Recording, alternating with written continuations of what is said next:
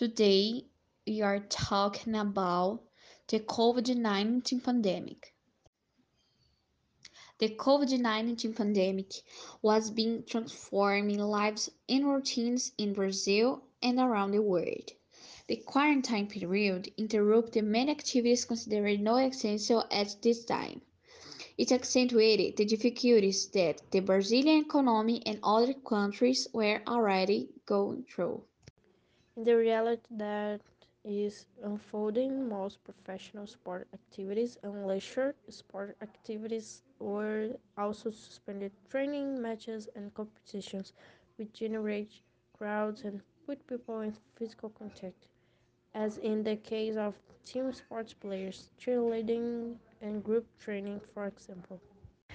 The postponement of the Tokyo Olympic and Paralympic Games was a necessary step in the face of the new context caused by the coronavirus.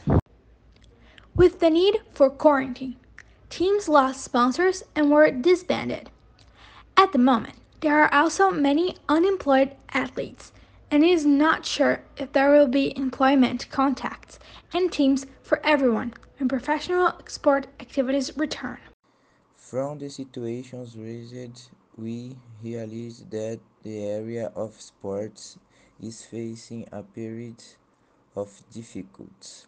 Sports, with all its places, will go strong the period of the pandemic in search of a new normality and a new existence.